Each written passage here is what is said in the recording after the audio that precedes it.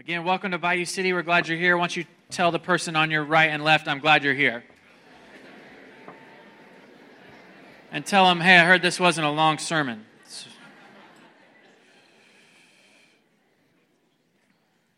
So we're in this series called Together, and we've been looking at the things that we do when we gather together. And the first week we looked at Hebrews and the assembling and how we're not to neglect the assembling, and that you and I, we have a responsibility and we affect the outcome of whether it's a good Sunday or a bad Sunday. You and I play a responsibility in that. We are to encourage one another, stir one another up towards love, stir one another up towards good works, and we should do this all the more as the day draws near, meaning Jesus' return. As it gets closer and closer, you and I are to be engaged all the more in the church. Last week, we looked at opening the Word of God when we come together, and it was an amazing time. I love last week that two, I'm using quotes here, regular guys from our church in this campus and at our other campus were the ones opening the Word.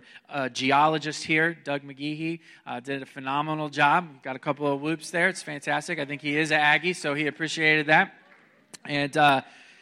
And then entrepreneur in the medical industry was the one who opened the Word at our other campus. This is a beautiful thing. We're all in this together.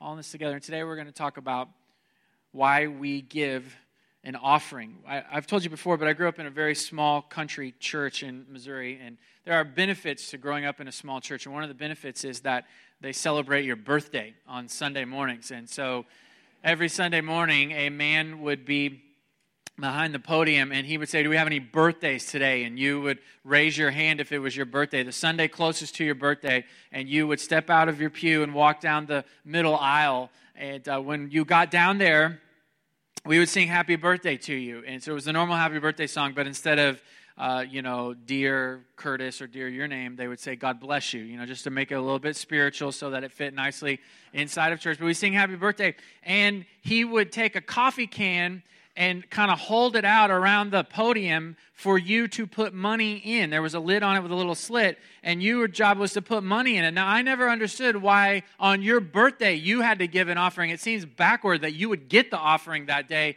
on your birthday, but no, you had to put in an offering, and no one ever questioned this. It just was the thing that you did. So when it was my turn for my birthday, I would step out, and my mom would put a few coins or a dollar bill in my hand, and I'd walk down there and give money away. And the whole time that I was growing up at that church, nobody ever explained why this was, where this came from. All I know is that when you gave an offering, you got a pencil. It was a happy birthday pencil. And I was in Missouri last week, and I found a happy birthday pencil right here. Somebody in my family gave an offering on their birthday and got this amazing blue pencil. So is it anybody's birthday today? I'd like you to give some money. I didn't bring any pencils, though. I don't know when the last time you stopped or I stopped to ask why we take up an offering on Sunday morning. I mean, we know pay bills and maybe all of those things, but why is that a part of the gathering together? You may think that it's just kind of an odd tradition that somebody started a long, long time ago, and we still do without any thought to it. So we want to ask and answer the question, why do we give to the church? Some pastors are nervous about talking about money at church. I'm not nervous today for a few reasons. Number one, I'm going to set you free. You don't have to give a dime. In fact, there's a story in Acts chapter 5 about a man named Ananias and Sapphira, and they sold a piece of land, and they... Hold on. They sold a piece of land, and they gave a tremendous amount of the profit to the church. I'm not talking about 10%, I'm not talking about 20%. They gave 70, 80, 90% of the money, but they kept back 10% for themselves, but they let everybody believe that they had given 100%. And so they actually died because of it. Right there in the middle of church, they died. So if you don't listen to one thing I say, don't lie about how much you give to the church. Scripture says you may die. So that's that. But right before they died, Acts chapter 5, Peter, the pillar of the church, the main leader of the church, he said to Ananias, that money was yours to do with what you wanted. Meaning, as long as it was in your wallet, it was your money. You didn't have to sell your land. And once you did sell your land, you could have kept all the money. Your problem was that you lied about it and you let everybody believe that you were more spiritual or more godly or more righteous or more committed than you really were. But the money was yours. And I think if Peter were here this morning and he was the one preaching this message, I think he would say the same thing to all of us today. If that money is in your wallet, your bank account, it is yours to do whatever you want to do with it. So I'm not nervous today because you're totally free. I'm not nervous today either because we're looking for a specific kind of giver. And 2 Corinthians tells us that is a cheerful giver. So if you're disgruntled that we're talking about money today, then we're not talking to you. That's not the kind of giver God is looking for, so you are off the hook. We're looking for cheerful givers, so I'm not nervous. And also, I'm not nervous because I really do want to maximize your wealth for your entire life. I'd love for you to tweet that out because we will have huge attendance next week. Not that attendance is our problem here, but I am committed to maximizing your wealth for your entire life. Now, it is important for you to know that your life is a little bit bigger than most of us think. Right? Because you have your life right now and you're well acquainted with that. But then there's life after death, and there's even, as one teacher says, life after death. So you have your life right now, and you are breathing in oxygen and bringing out carbon dioxide. You are well acquainted with that, but that eventually is going to stop. There won't be any more oxygen in, and there won't be any more carbon dioxide out. This life is going to be over. And if you have believed in the name of Jesus, Jesus says that you go to be with him in paradise. That's what he called it. He called it paradise. Sometimes we call it heaven, but you're in paradise with Jesus. And the Apostle Paul said that if you are absent from this body, then you are present with Jesus, with the Lord. So that's the life after death. But then there's even something after that because Jesus is going to return one day back here to earth, and those who are in paradise with him will return with him, and the whole earth will be made new, and we will live with him on earth under his lordship and kingship on into eternity. And the Bible tells us, Jesus specifically tells us, that what you do in this life affects those other two phases. And what you do with your money now affects your wealth in phase 2 and in phase 3. And I am committed to maximizing your wealth for the entirety of your life, and I do not want you to peak in phase 1. I do not want you to be as rich as you will ever be while you are breathing in oxygen here and breathing out carbon dioxide, because it's the smallest portion of your life.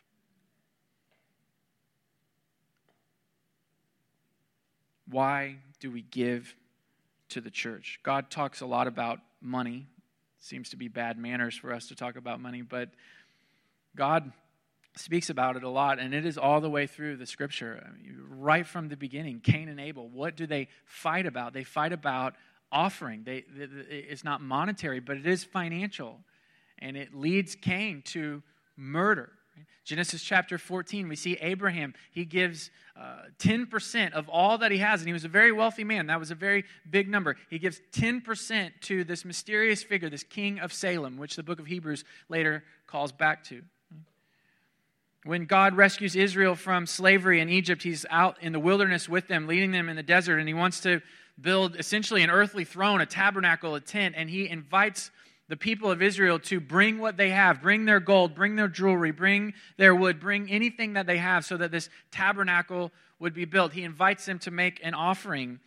Out there in the wilderness, he makes a covenant with them, and a part of the covenant is the law, and in the law was the law of the tithe, and God required of them, demanded that they would give 10% of everything that they have every year to go to the house of God, and they would deliver it to the place of worship.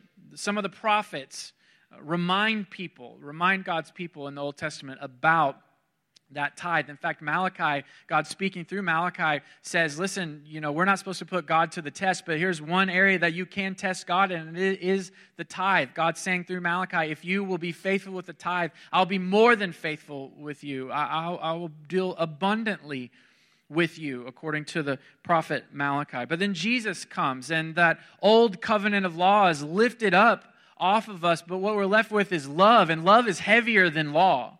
Love is weightier than law. This is why Jesus says in Matthew 5, 6, and 7, he says, you've heard it said, meaning in the old days, in the days of our ancestors under the old covenant, you heard that it was said, do not commit adultery. That's in the Ten Commandments. Do not commit adultery. But I say to you, meaning in the new covenant, under my way, under my leadership in this new day, don't even look at a woman lustfully, or you've already committed adultery in your heart. The law is weighty, but not as weighty as love. He also said in there, you've heard it said in the olden days under the old covenant, love your friends and hate your enemies. But I tell you to love your enemies and pray for those who persecute you. So in this new covenant that we follow Jesus into, there's no law on us, but love is on us, and love is more demanding than law. That's why Jesus said to some people who wanted to follow him, you can follow me, but go and sell all that you have, give it to the poor, and then come follow me. More than one person he said that to. And we see the very first church, those very first organized followers of Jesus, obeying and following that heavy burden of love when it comes to giving. Turn to Acts chapter 4.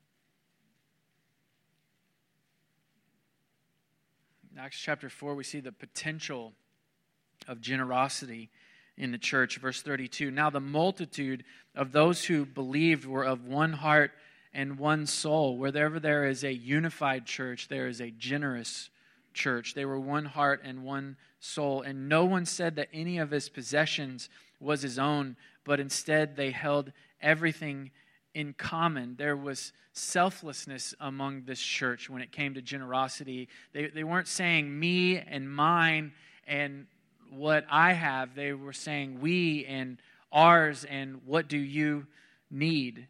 And look at how the gospel is connected to generosity. Verse 33, and with great power the apostles were giving testimony to the resurrection of the Lord Jesus. And there was grace on them because of their generosity. And great grace was on all of them. For there was not a needy person, verse 34, among them, because all those who owned lands or houses sold them and brought the proceeds to the things that were sold and laid them at the apostles' feet. This was then distributed to each person as anyone had need. There was no one needy in this church because those who had a lot were generous. It wasn't that everybody had the same. It was that those who had more refused to let those who had little continue to have little. They gave them everything that they needed. One of the things that's most disturbing to me in this election, which there are a lot of things that are disturbing to me, and if you are not disturbed, I think that says something about your faith, honestly, if you just let me be a little prophetic here for a second. Among the many things that are disturbing to me is this idea that the classes of people are at war with one another. Just listen to the way these candidates talk. The upper class is against the lower class, and the lower class is against the upper class, and the middle class is against the other two classes. This is the way they appeal to us. Right?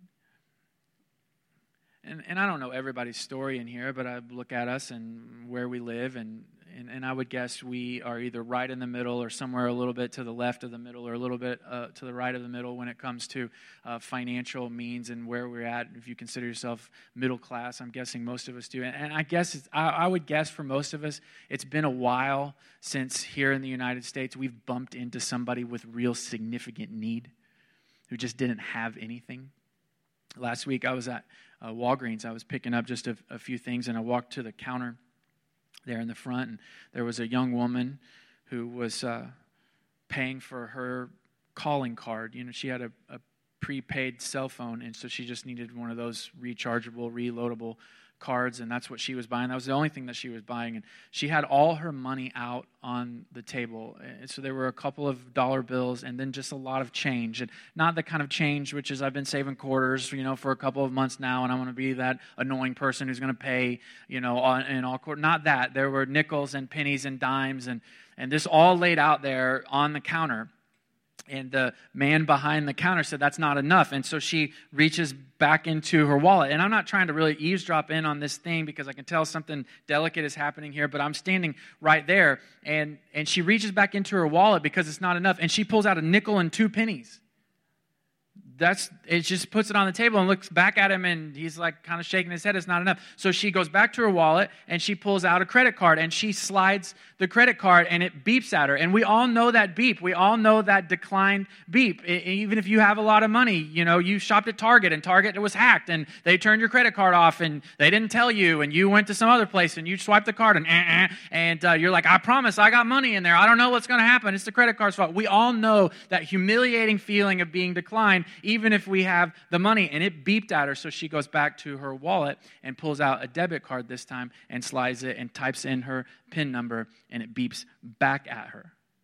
And so she gets super apologetic and she starts, you know, gathering up her dimes. And I say, how much do you need? 53 cents. And so, of course, I gave her the money that she needed.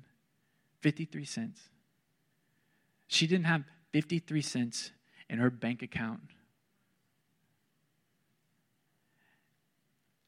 But if I just listen to the sound bite that I get in Fox News, CNN, MSNBC, she's just a number of a person in an opposite class that's different than me.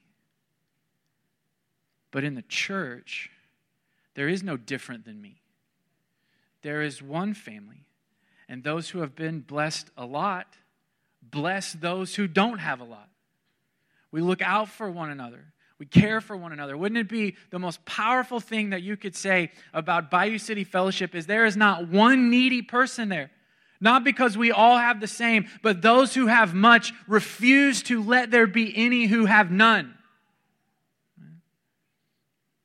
The potential of generosity in the church is what we're seeing here, and it comes only through the sacrifice of those who have. And we give an example. We get an example of this in verse 36. And Joseph, a Levite and a Cypriot by birth, whom the apostles named Barnabas, which is translated son of encouragement, sold a field he owned, brought the money, and laid it at the apostles' feet. Now remember, just in the very next chapter is a story about Ananias and Sapphira. And so Peter tells him, listen, when it was yours to do whatever you wanted with it. And there wasn't a big shift between chapter 4 and chapter 5. So it's still the attitude. If it's yours, it's yours. You don't have to do this. It's not some government mandated, leadership mandated thing that we all share. It was just they were cheerful to do it.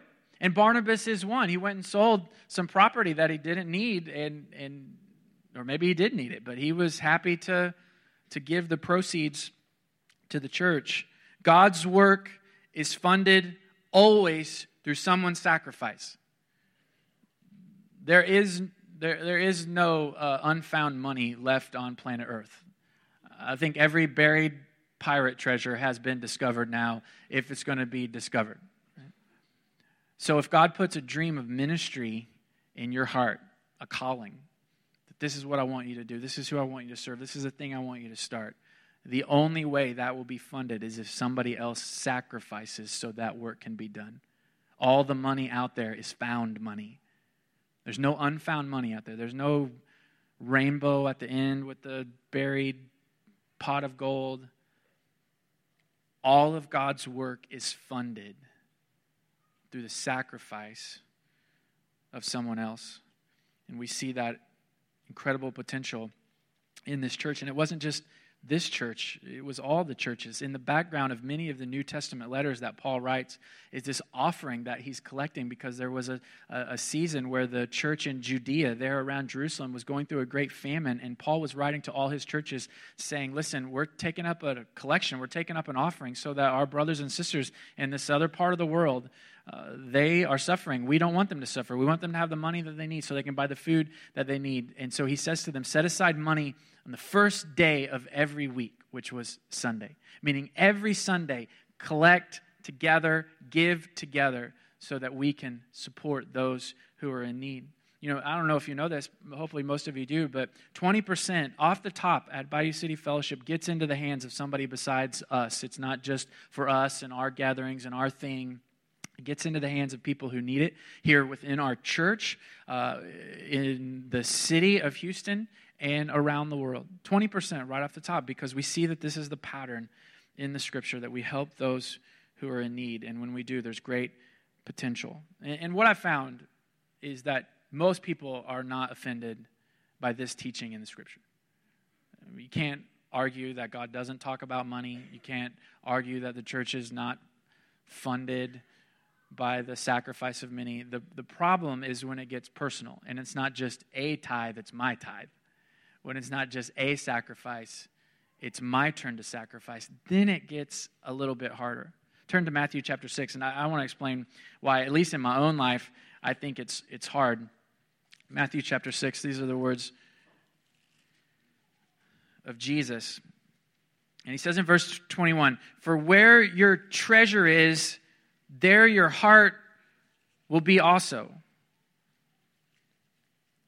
So he's saying, whatever you treasure, that's where your heart will be. That's what you will love. You will love whatever it is that you consider your treasure. And that's why many of us find giving difficult and generosity difficult, because we treasure our money. So giving our money is like ripping us apart, tearing us apart from our treasure. It's the thing that we value the most. And so giving becomes a huge obstacle for us, because that's where our heart is. That's what we love. Even if we wouldn't describe it like that, there's this tearing effect. And even when you and I are thinking right now about what it would look like for us to be generous, it feels like a ripping. It's because that's what we treasure. Because where your treasure is, that's where your heart is. But what the Scripture teaches is there's a long list of things to treasure, and money is not one of them. And I want to show you a few of those this morning. This is what we should actually be treasuring. And all of us need a realignment every once in a while. All of us need a reminder, even me. A couple of days ago, I came in and I told Amanda, hey, I think that we need fill in the blank. And I said something very, very random that I thought we needed. And she was preloaded with the response. Like she had almost been thinking about it ahead of time. And she said, no, actually what we should do with our money is this, and this. And men, don't you hate it when your wife is only right and there's no like nuance for you to also be right at the same time?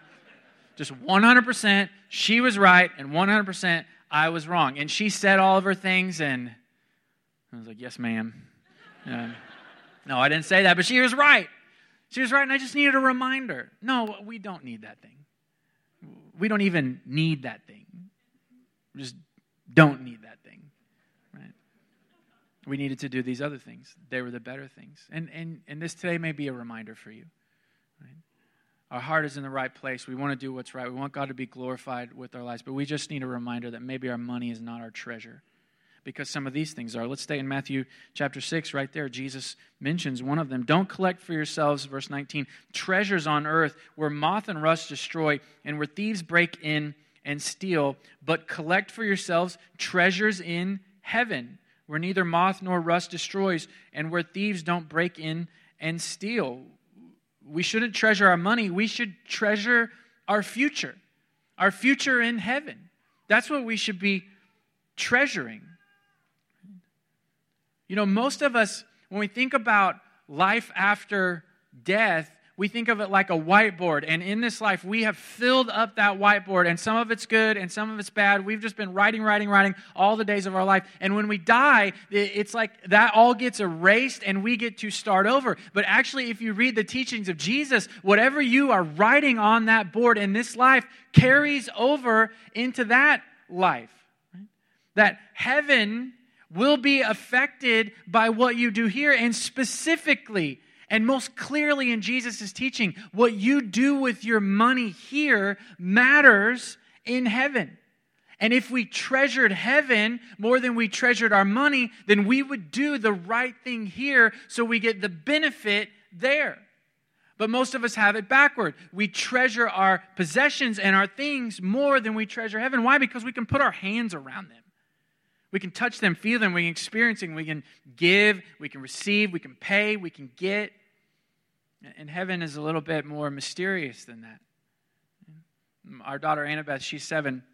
Amanda and I were talking about some of these things as we were driving back from Missouri this past week, and she just asked, what is heaven going to be like? And we were specifically talking about after Jesus returns. So what's a new heaven and a new earth going to look like? And we really just struggled to say exactly what it was. And, I said, well, take that tree over there. Like, that tree is really beautiful and it's good and it's doing its job. It's going to be the best possible version when Jesus recreates everything. And there's mountains, and mountains are beautiful and they're breathtaking, but in the new earth, it's going to be the best possible version of that. And Amanda chimes in and says, our God is so creative. If this life that we're living is so brief and eternity is so long, maybe he's saving the best stuff for last. Maybe there are wild creations that he knows and is just saving.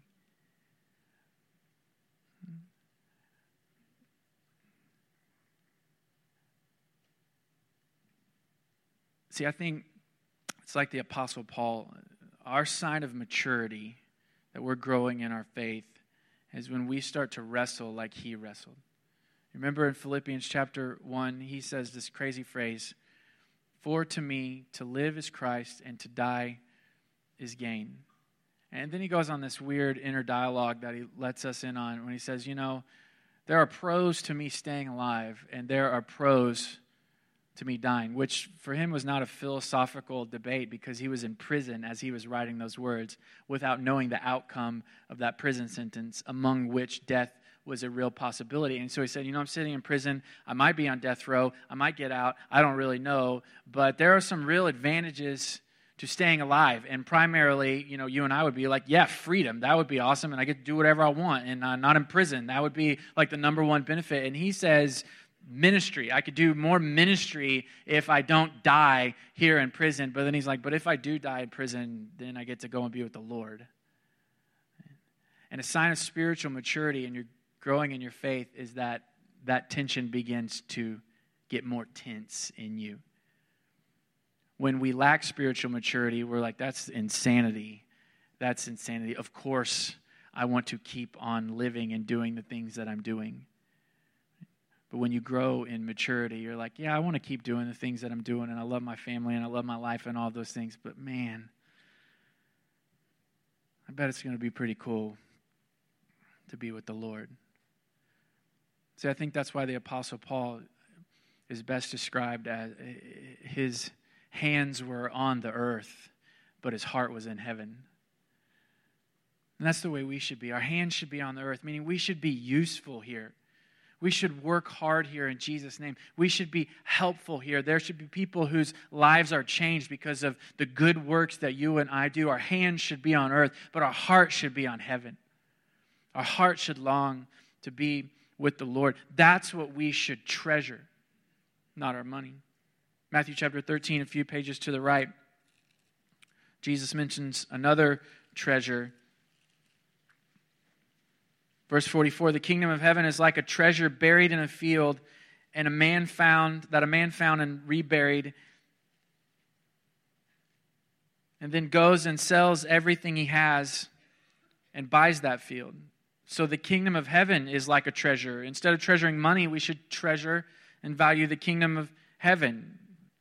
We are citizens of God's kingdom now, but we are on earth. And so it feels complicated, but it's not that complicated because we've been experiencing the same thing as we watch the Olympics, right? You've been leaning in with Team America, and it's been awesome, and you've got the whole America vibe going on at your house, and you're tuning in, watching people in leotards dance, and watching people in leotards swim, and lots of leotards in the Olympics.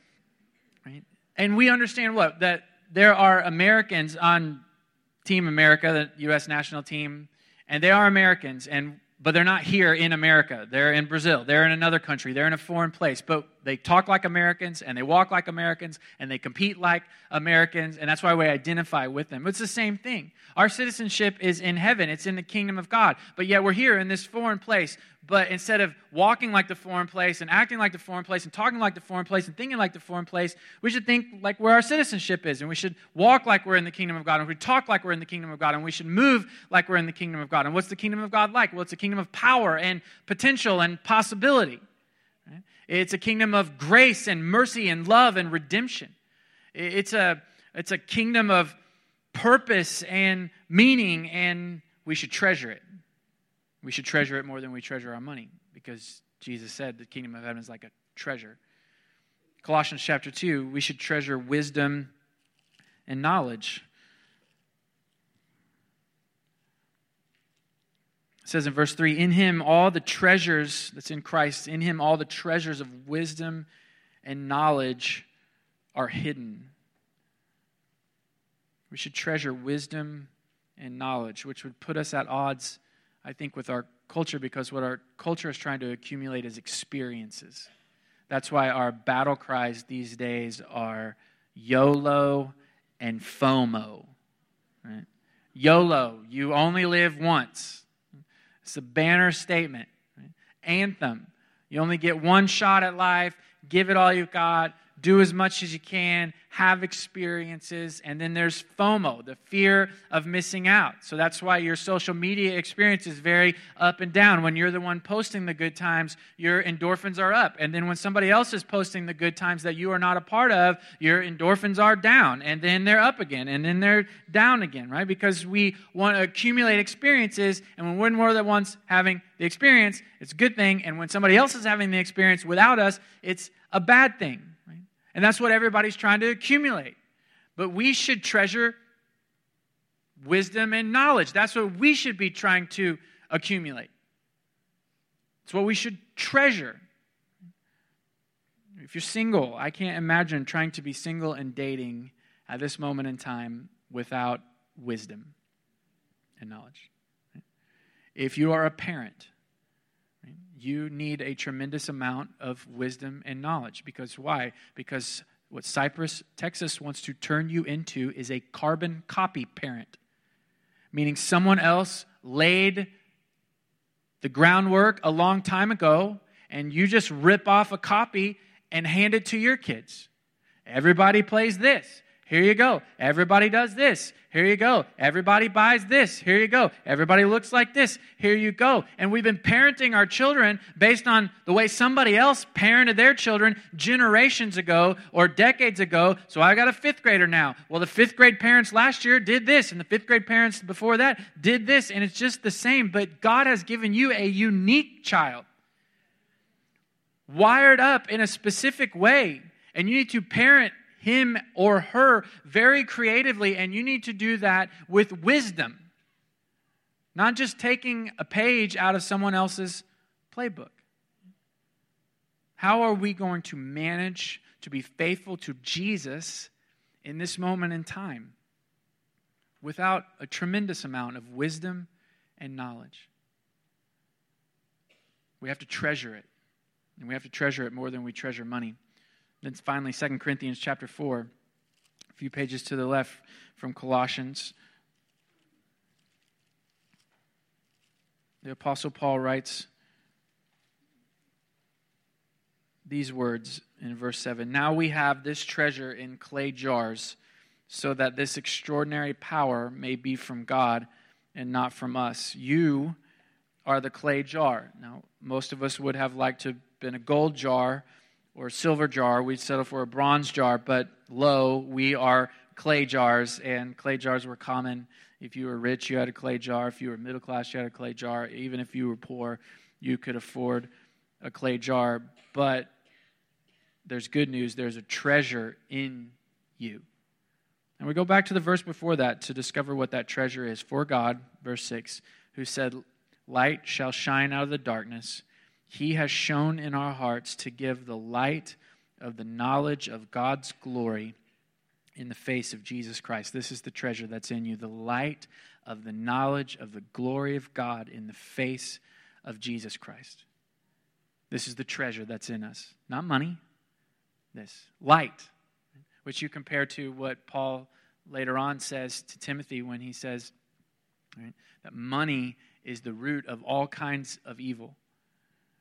There are people who are being taken advantage of, who are being stolen, raped, pillaged, beaten right now in this world because somewhere way far up the chain, somebody who already had a lot of money wanted more money.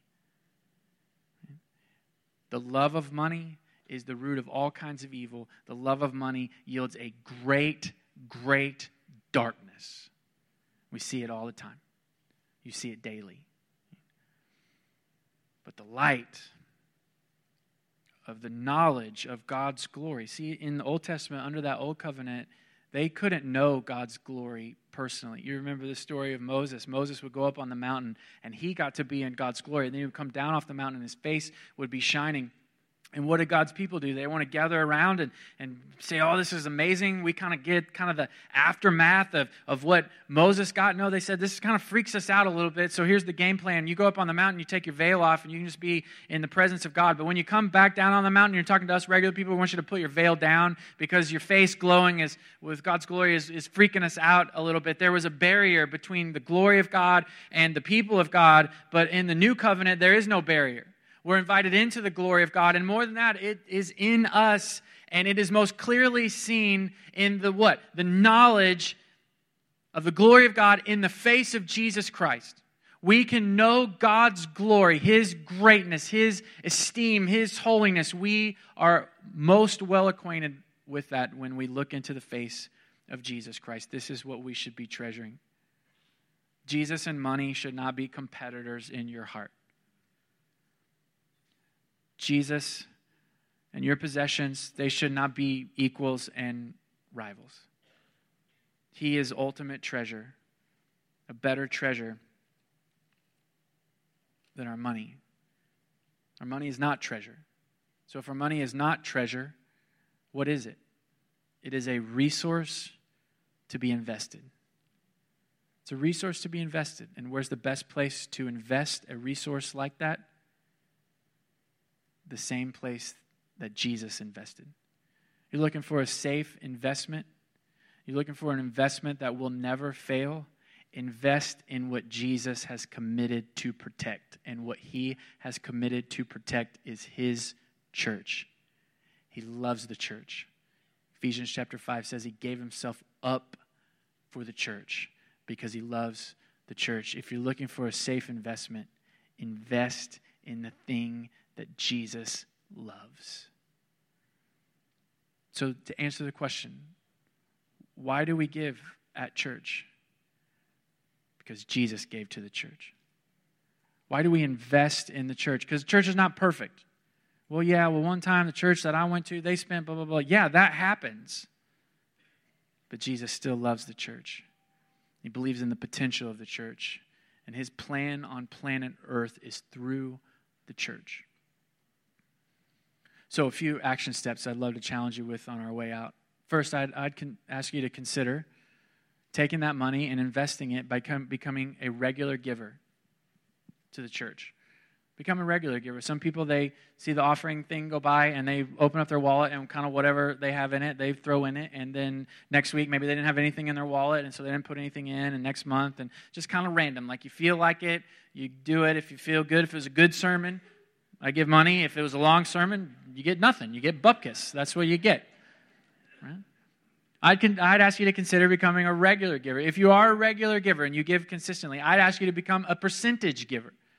So however much money you make, decide ahead of time. I'm going to give 5%. I'm going to give 7%. I'm going to give 6%. I'm going to give 3% to the church. Become a percentage giver. If you are a percentage giver already, I'd ask you to consider becoming a tither.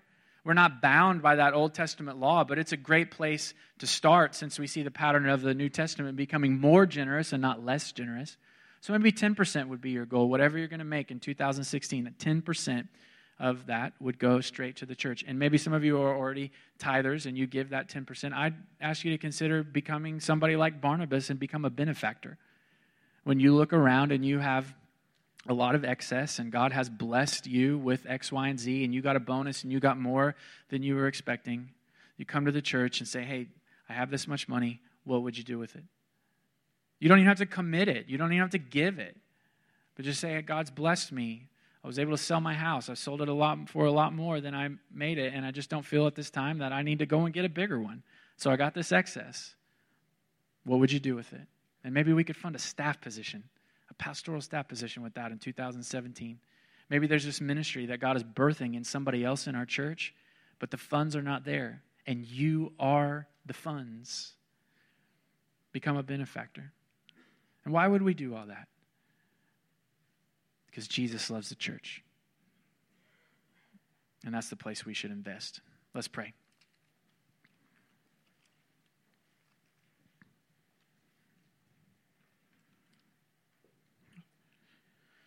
I'd love for us to just pray together right now, just where you are, in quietness of your soul, with as much faith as you could muster, that Bayou City Fellowship would always have the money that we need.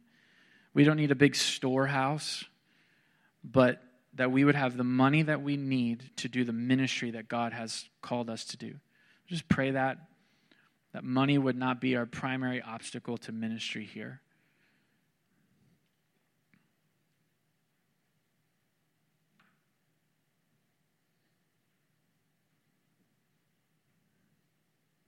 Would you pray that as we give to the church, all of us together, that God would just let great grace be upon all of us, just like he did in that church in Acts.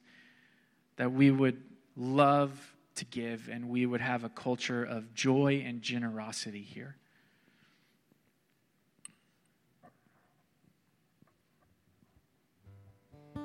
And finally, would you just ask that God would give us the wisdom and knowledge that we would not waste even one of his pennies.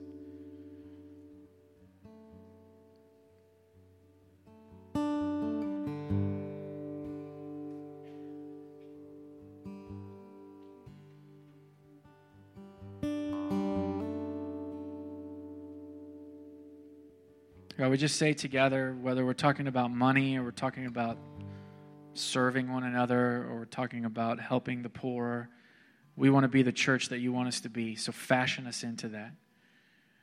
We want you to be glorified when you see us gathering here on Sunday morning. We want you to be happy in your heart because of this community of people, God. So strengthen our strengths and strengthen our weaknesses. In Jesus' name we pray. Amen and amen. Why don't you stand to